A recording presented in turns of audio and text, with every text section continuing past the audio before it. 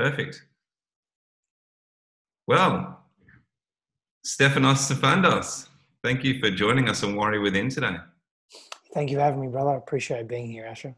Yeah, I mean, I'm sure some of the guys in the group will have heard of you and heard of your work, but for those that haven't, perhaps you can kind of introduce yourself and tell us a bit about what it is you do now and maybe even how you got there. Yeah, sure. So what I do in the world now is I focus on masculine, feminine dynamics, and it's also known as contrast dynamics or contrast energetics, polarity dynamics, or attraction dynamics as well. So that involves sexuality as part of that. It involves the way we are attracted to each other as men and women and as human beings, full stop, and also the masculine, feminine energetic that resides within all of us. I do a lot of deep men's work around that. I work with women as well, and I work closely with couples too, really evolving their relationships and incorporating masculine, feminine dynamic enhancements and how that can actually evolve them as individuals, but also improve the quality of their relationships. How I got to that point, I mean, the short answer is pain. That's really, if it was, I use one word, is pain, right? So my own pain, my own experiences. I have a varied background in psychology, behavioral science, social psychology, philosophy, different mind-body modalities.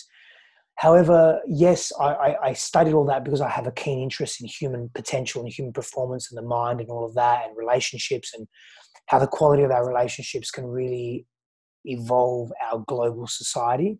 And when we are in a healthy relationship to ourselves, to our ideals, to what's important to us, our values, our romantic partners, our children, our communities, everything just gets better, right? And so I'm a big believer in that, and that's why I spend so much time in this area, studying, researching, reflecting on my own life.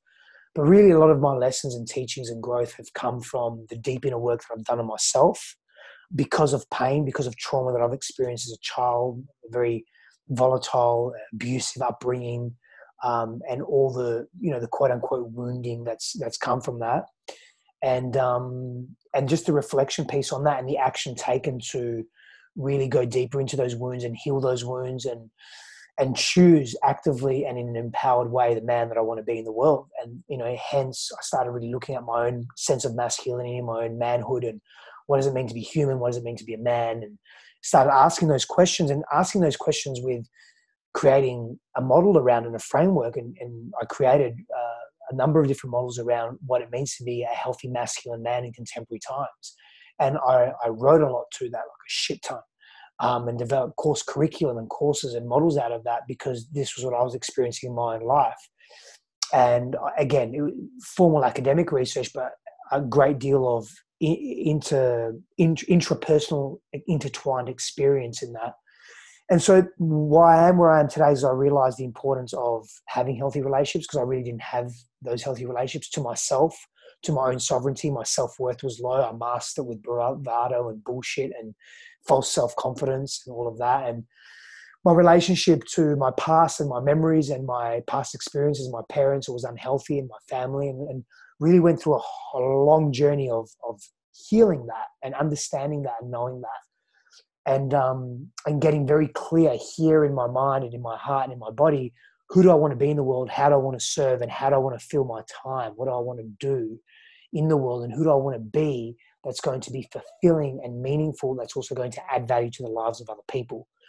And I realized that I can't add value without having who I'm being and what I'm doing, balance of two energetics, doing, being masculine, being feminine. I can't do and be that person of service without carrying meaning in who I am and what I do, without feeling fulfilled. So I had to get very real and genuine with who I was. And so that's why I am where I am today, in short-ish. Yeah, look, I think it's the idea, coming up with that word pain is kind of the pivotal point there. I think a lot of guys are going to resonate with that. Pain is the guru, right? It certainly can be. Yeah, and for you, I mean, obviously that's a long process. But was there a trigger point where you sort of hit a certain depth and everything changed? I mean, you talked about your childhood and stuff, but obviously, you took the time for that self-discovery and to turn inward. But was there a stage or a phase or a moment in your life when you said, okay, that's enough. I've got to look at this. Yeah, there was definitely a catalyst and a turning point and experience around that. And that was a number of years ago where I broke up with a partner of mine. And why that all happened was because I was very much out of integrity. I was dishonest and unfaithful in that container, in that relationship. And she found that out. I didn't even tell her. I wanted her to find out, really, because I just wanted the relationship to end. But I didn't want the relationship to end because I didn't care for her. And I just intrinsically knew we were a mismatch. And I was just not in a healthy place. I was just out of control, man. I was lying consistently. I was living in dishonesty, just really disconnected from myself, and really being disrespectful to the relationship, lying in the relationship, saying, yeah, I want to be here when parts of me didn't. I felt confused. I felt constricted. I wasn't dealing with my fear of commitment, my fear of freedom, my fear of intimacy, my fear of loss, like the gamut of fears, really. The fear of abandonment and all these contradictory states that I was experiencing because I wasn't looking at my stuff. So when that came up, I had a path. I could either continue down a path of ignorance and say, okay, well, all of this is normal. This is what people do. This is what men do, whatever value set I wanted to lay over it. Or say, you know what, this isn't really me living in truth. I mean, if I want to be with all different people and I've just got to say that. I just want to be polyamorous. I want to be non-monogamous, or I want to be only have casual sex. I wasn't saying anything that I was feeling. And I started digging deeper into, okay, why?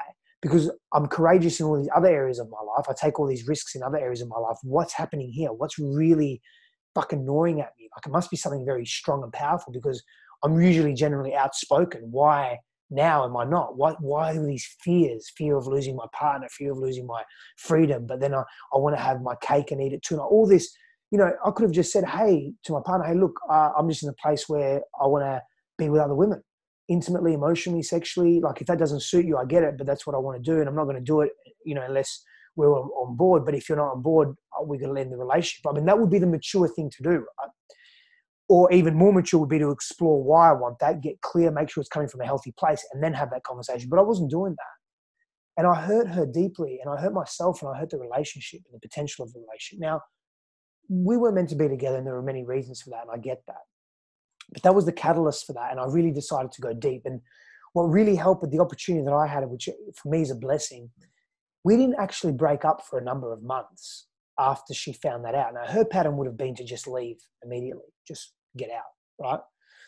But she didn't. She stayed, and she cared for me, and we cared for each other, and that was genuine. It was just a lot of wounding. And I don't want to speak for her, I'm just speaking for myself, but in that, wounding is generally complementary, but there's a lot of wounding for me. And I was able to work through a lot of that with her in real time, with a person that I actually hurt, not just, saying to myself, oh, I'm going to next partner I get or next relationship, I'm going to be solid. I'm going to be transparent, which I was. And I could be, but I think a big part of that was because I got to do this with her. And we went through hell, man, in those few months. There was some high points, but fuck, it was tough. I mean, we went into counseling, psychology, and energy work. We went all in, man. I stopped working. I went into debt. I was using my credit cards. I went all in on the healing, no matter what. Like, I was just determined to just decompress this pain and unpack it. And so, yeah, we went in, and that was a big catalyst for me. But that was life changing. I mean, I don't think I'd be here today without all that effort and energy and really the resilience through, and the toughness through, and the compassion needed to go through those very tough, confronting times. Yeah, wow, man. It sounds as if you really made the decision to get radically honest with yourself. Yep, and certainly did. Yeah, and that's to me, that's kind of the biggest step that a man can take. It's very, very hard to do, to actually be honest with yourself in terms of what's going on for you, and then really do the work to heal that. So when a man comes to you, is that kind of, I guess, lesson one, like, you're going to have to, own up to your shit and put your hand up? Ownership and responsibility is one of the key tenets and principles of my models. Okay. Yeah. So if I was a guy, feeling that gnawing in the guts, some of the things that you're talking about, that pain beginning to surface, how does one work with you? Well, it depends if we're in physical person or if we're virtual. However, that doesn't make too much of a difference. Over the years, I've developed a subtlety and an art around actually working virtually, which is super, super effective still. However, I would want that man to feel his stuff. He may need to verbalize and articulate it in language first, in mental constructs, because men work very well into intellectually or in mental construct, compartmentalizing ideas and things and places. I would gently and sometimes a little more than gently just pull out and help him really put into buckets and categories what's going on and feel those feelings in a very safe place. And before all that happens, we have to develop trust. We have to cultivate trust. He needs to feel safe unconsciously at the very least, if not consciously, and not judged and not critiqued, not have his trust violated either. And so that's a process that we develop over time. And it doesn't really take that long if there's a good connection there. And I obviously have a big focus on fostering that connection, but really it's about creating mental constructs around this pain, asking some very potent and pertinent questions and making connections where he couldn't before, to give him aha moments, to take him down other rabbit holes, and then feeling the feelings associated with those experiences that once happened in a core wounded way that he gets to now feel maybe for the first time ever, and that were unfelt at the time, and gets to release that from his body in a safe way and be witnessed in that by other men. If it's group work that we're doing, then he gets to get witnessed by other men, which is very powerful as well. Yeah, well, that's interesting. You talk about the group work. So obviously, you're connected to Sacred Sons, and we're sort of hearing more and more about their work in Australia. Maybe you could talk to us a little bit about A, your connection there, and B, kind of what happens in Sacred Sons and how that kind of process works. Yeah, so Sacred Sons asked me to be part of their team early on, and I'm a pillar facilitator now as well. So we coordinate a great deal of events, and a big part of that. I'm very grateful to be part of that. It's an amazing group of men, and we help men break free of their shit. We do a lot of shadow work with men. Give them tools and practices, daily practices, support, rituals, online, offline, where they can lean into and lean on to help them with their everyday challenges in their families, in their relationships. My pillar is a relationship pillar. There's 4 core pillars. There's 4 of us, and then there's the triad as well, or the quad that sort of run more logistics and so forth. And we just go at it, man. We're just helping men feel safe and feel free. And there's techniques and tools that we use. There's different psychological methodologies that we use. We use a Gestalt style therapy. We use different techniques in shadow work as well. There's psychosomatic, physiological techniques, breath work. I'm a breath work practitioner, so I do a lot of breath work with men as well, whether it's individual, not just men, but couples, women, so forth. But when we're working with the men, we take large groups through breath work too. It's a beautiful organization, movement, a tribe and family and brotherhood to be a part of. Yeah, it seems like when I read the material, it seems like it has quite a, I hesitate to use the word spiritual because it can connotate all sorts of things which I'm not aiming at. But it talks about alchemy and ancient wisdom, and there's a bit of a sort of spiritual bent to it. Is that true, or is that just on the surface? It depends how you define spirituality. Yeah. However, there's definitely processes connected to ancient wisdom and archetypal language and archetypal constructs, and understanding the evolution of masculinity and man, and how we've evolved as men in tribes from hundreds of thousands of years ago to where we are today, and the process that we've undergone symbolically, but also actually, in relationship to ourselves and to others. So yeah, there's archetypal language that's used. There's processes beyond just looking at, materialism, or looking at normative socioeconomic constructs and going, let's get back to land, let's get back to nature, let's connect back to earth, connect back to spirit, connect back to self, connect back to tribe and community and that community wisdom, and not do this alone. So yeah, it depends how you define spirituality. For me, I define spirituality as connectedness. Yeah. Yes, there's an element of immateriality there, but essentially it's connectedness. It really depends how you define spirituality. Yeah, that definition certainly resonates with me. I guess what I like about the stuff that you do, Steph, and what I see is you seem to have that nice blend of bringing in that kind of ancient connectedness, but also you use a contemporary kind of modern language, which so you're going to hopefully resonate with quite a broad cross section of the community. Yeah, I'm very deliberate and purposeful in doing that because I believe in ancient wisdom a great deal, and I also believe in contemporary wisdom and modern medicine and modern psychology and neuroscience and understanding how our brain works and understanding how the psyche interacts with the physiology and understanding how we interact with other people and how we see ourselves and how we see others and how we're also connected to Earth and Pachamama, Mama Gaia, whatever you want to call it, but this ecology that houses our existence essentially, So yeah, there is a very deliberate blend of the old and the contemporary. I think we have a lot to learn from the old and the ancient ways. Not everything, because someone can say to me, "Well, what do you mean, Steph? I mean, there was great oppression in Egypt. There was great oppression. There were wars. There were, look at ancient Rome. It was all about oppression. And look at Mesopotamia and look at Alexander the Great. Everyone just wants to fucking conquer. And how is that healthy? That's ancient. That's old." Talking about pulling the stuff that actually, that is more connected and inclusive and that is more growth promoting and community orientated, but also that is more sovereign and that comes from a healthy place as well. And so, we like me, like you're going to cherry pick what you feel works and what you feel is valuable. And you're going to leave behind what doesn't work. And that's the benefit that we have with hindsight, looking back, right? Like that's the beautiful thing. We can say, okay, that really worked, but that really didn't, based on our version or understanding of historical events or specific historical events. And then we can take that and say, well, what do we want to create? Which then becomes foresight. And foresight's important because foresight, the vision of who we want to be or what we think we can become and create and do based on our values and our ideals, our ideologies, and our beliefs, really constructs the actions that we take in the present moment. And so there's a balance there for me, yeah.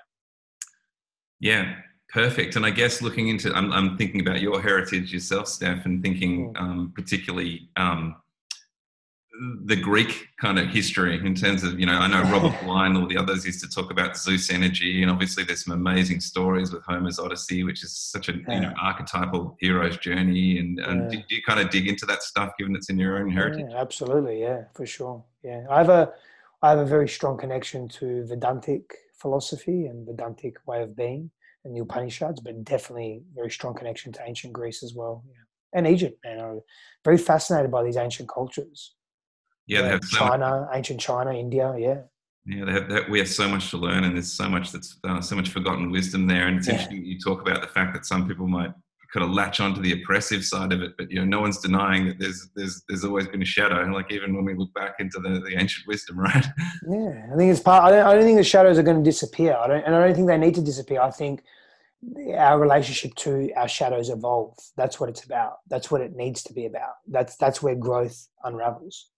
Yeah, I couldn't agree more. I mean, the more you dig into it, the more you're going to find there in the corners that you haven't looked at. It's like, what did Joseph Campbell say? It's like, the brighter you shine the light, the more volume of darkness you expose.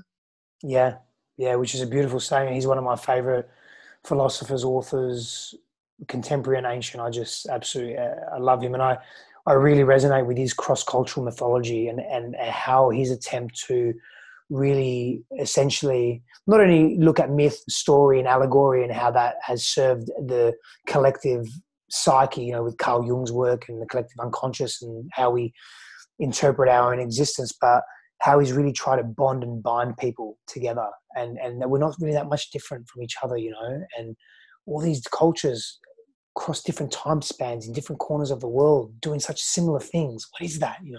Fucking powerful. It really is, man. And without the knowledge that they were doing similar things, so it's kind of innate in the system somewhere. And I think that's a beautiful thing. So connecting onto that, where do you sit with that sort of mytho-poetic movement of Bly and Hillman and Mead? And do you look into that stuff as well, like the whole Iron John way, I guess? Got Iron John in the back there. Yeah, absolutely. I think there's a great deal of value in, I want to say almost anything, man. Even something that you don't value, like even something that I don't value, there's value in it. There's a reason why I don't value, and it gives me clarity into, okay, I've got to continue down the path that I'm on.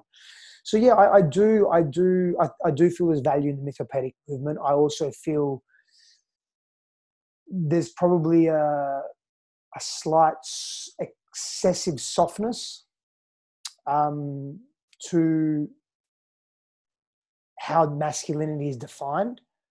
And I don't want to make masculinity harsh, because it's not. Masculinity is not harsh. It's not about that. I just think that they're products of their culture and their time as well, right? Like we all are. You are, I am. And it's where, we're products of our culture and our time. You know what I'm saying? So,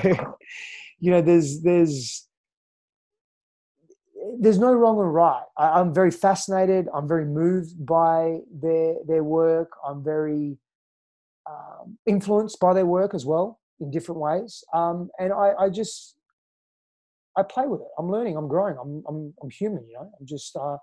I'm still on the path of growth and learning. I know a heap of shit, and there's a heap of shit I don't know.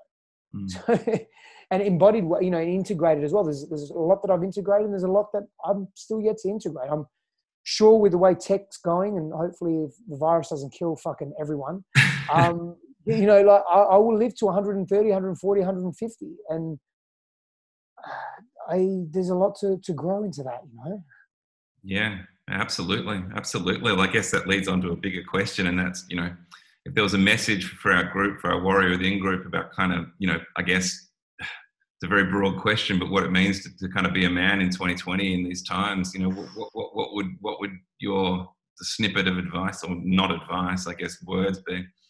Yeah, well, the first thing I would say is, no one has the right to define being a man for you. You've got to define that for yourself. And for me, that's part of the empowering sovereign process. The four core archetypes that are spoken to, the magician, the lover, the warrior, and the sovereign, or the king. It's originally the sovereign. No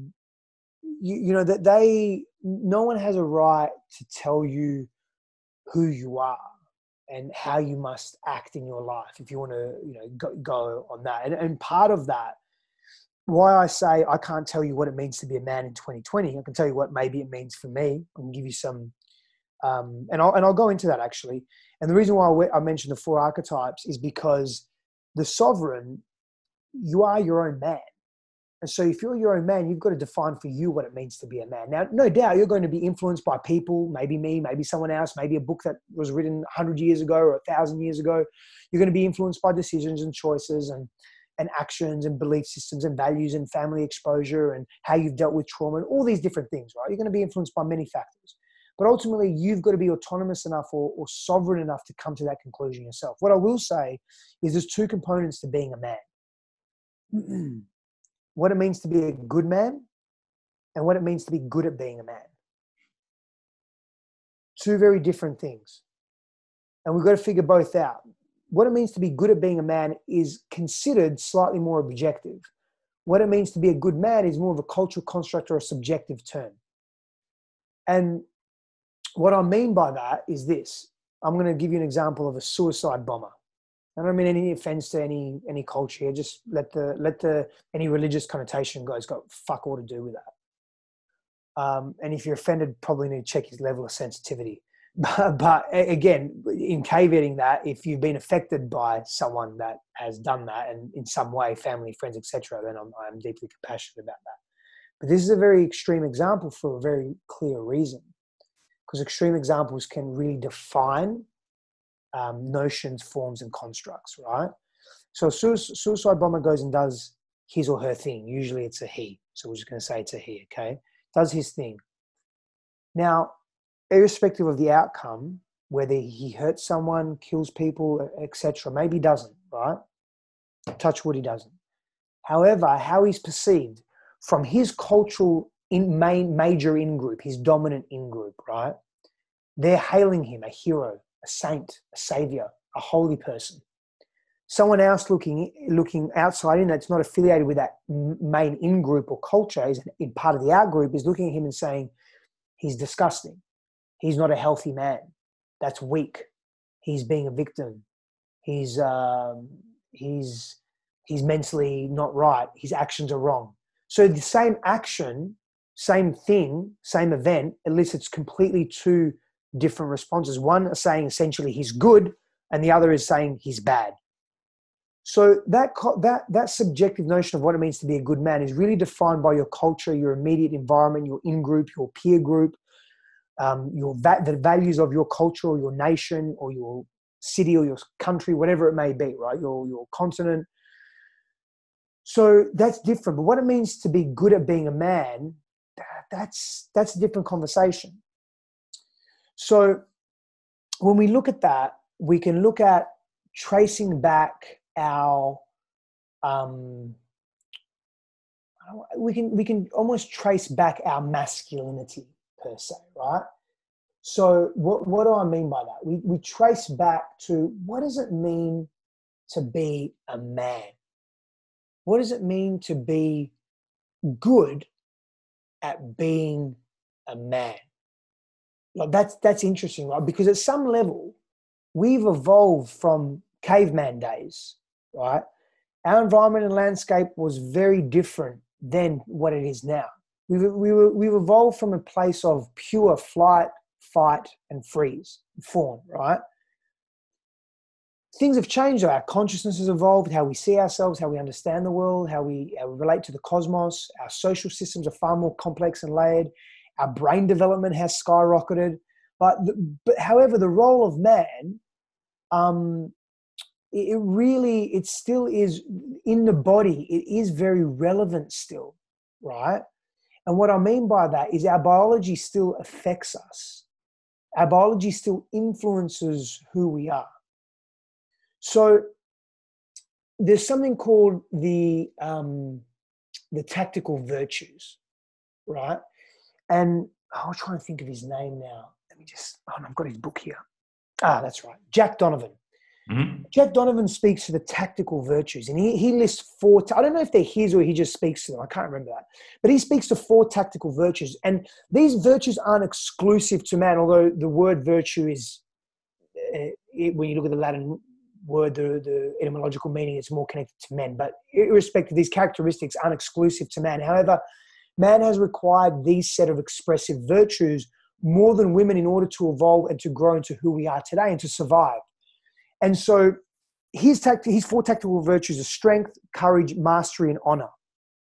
Now, and for him, these define primal masculinity. And I resonate with that. I like that. I've also added connectivity to that as a 5th tactical virtue. I think it's very important as what's actually helped us evolve as men. And I'll talk to it in a minute. So I think it's worth me speaking to this, right? So essentially, man's not an island, and man has not evolved largely in solitude. We've evolved in tribe and in relation to each other, right? And we've become who we've become in tribe, and connectivity as a tactical virtue. It really is actually living true to our natural or original state of connection. So in a band level society or gang, these 5 tactical virtues that men would look for and value in other men.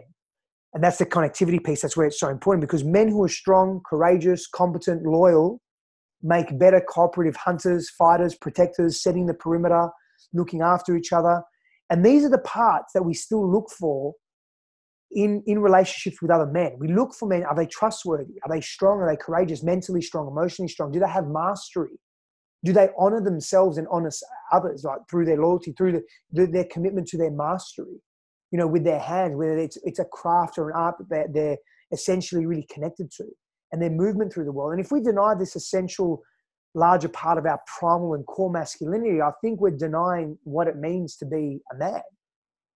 So where we expand on this, though, and this is where I start adding more to this, is in our consciousness. So we combine primal masculinity with a new wave of higher consciousness. So now I'm talking about, you asked, what does it mean to be a man in 2020?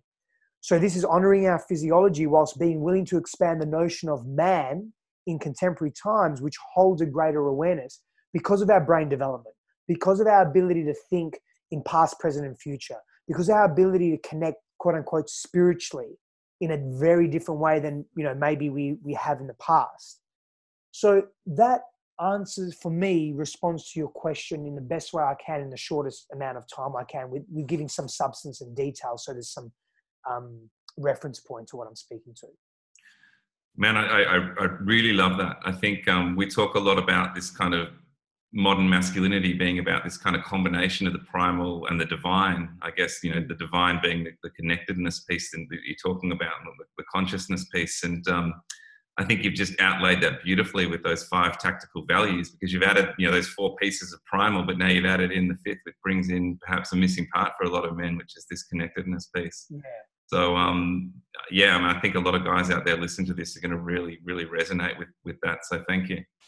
Thanks, Will. Yeah. So, man, yeah, I guess, finally you're sitting there in Austin, Texas. There's obviously an Aussie accent there. So I can't let you go without kind of telling us how you connected back to Australia, and how you ended up sitting over there in Texas. Yeah, of course. Yeah. So I was born in East Fremantle, Western Australia. Fremantle, one of the best places in the world. And I put my hand on my heart. I love that place. And I then sort of the first few years of my life grew up in Greece. My father's Greek, and he wanted to go back there and try and make it work there, to live there. But it was just very difficult economically. And so we came back to Australia, but we would go there every year or 2 years to see family. It was a very strong family connection, which was very hard because I had such strong connection with my cousins and my uncles and aunties, but particularly one uncle. Actually, in fact, all my uncles and aunties, and just it was really hard leaving.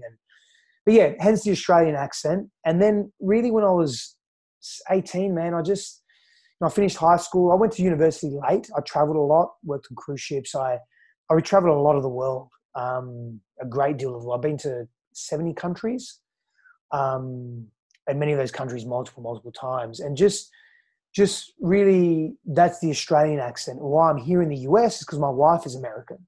So she's a US citizen. So we decided to live here, and very happy here, with what's happening in the world now. And that's maybe a different conversation, but, geopolitically, socioeconomically, it's interesting times. Again, I don't necessarily need to go down that rabbit hole, but, happy here in the US. So Christine's family is here in Austin. It's a beautiful place. We travel a lot. Again, with what's happening now, I hope that's still possible.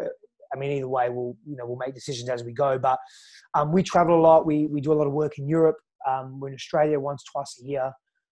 So, when it gets really hot here in Austin, which is sort of like, June, July, August, September, we're pretty much away. We're in California. We have a lot of connection there, friends there, work there. We're in Europe. So yeah, but yeah, Austin's a beautiful place.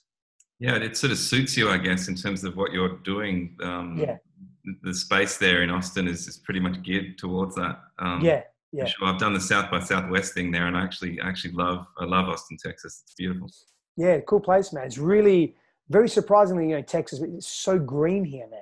So we have we're very blessed. We have a beautiful green belt view. It's really nice here, man. Yeah, I mean, I'm an ocean baby, so not being near the ocean's hard, but I made the decision.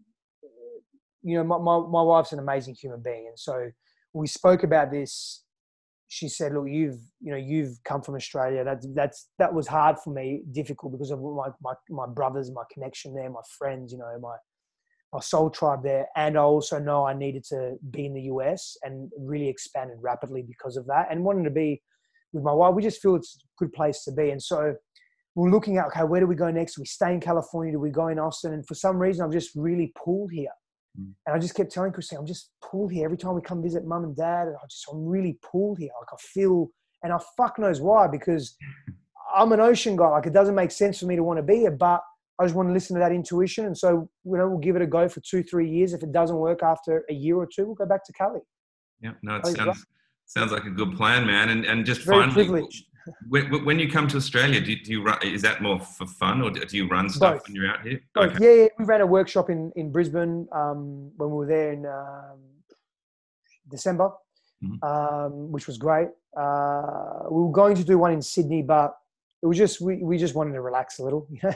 So, but yeah, generally we do work there and pleasure as well. Yeah. Okay. So when you say we, are you talking about you and your wife doing things? Yeah. She's in the same space, so she works in that space. Yeah, we're in the same place. Yeah, she's in a transformational space as well, and has been for many years. Yeah, yeah. So we run things together. We have our brand called Love Amplified, which is super powerful. We're running an amazing event here in Austin at the end of September. Love Amplified retreat for 5-day retreat. Yeah, so it's cool. Perfect. And so how do we find you guys? Well, you and you too, I guess. Yeah. So christinehassler.com is my wife's URL, and mine is stefanossifandos.com. And you can find us on any of the social channels at Stefanos Sifandos or at Christine Hassler. Perfect. Well, look, man, thanks for joining us. I appreciate that, and hopefully, some of the guys will reach out to you, or at least sort of hook into what it is you're doing, because there's so much wisdom there, and just appreciate the time you spent with me today. So thanks a lot. Thanks, Ash. I appreciate you having me, man, and blessings to you, brother. Thank you so much. No worries.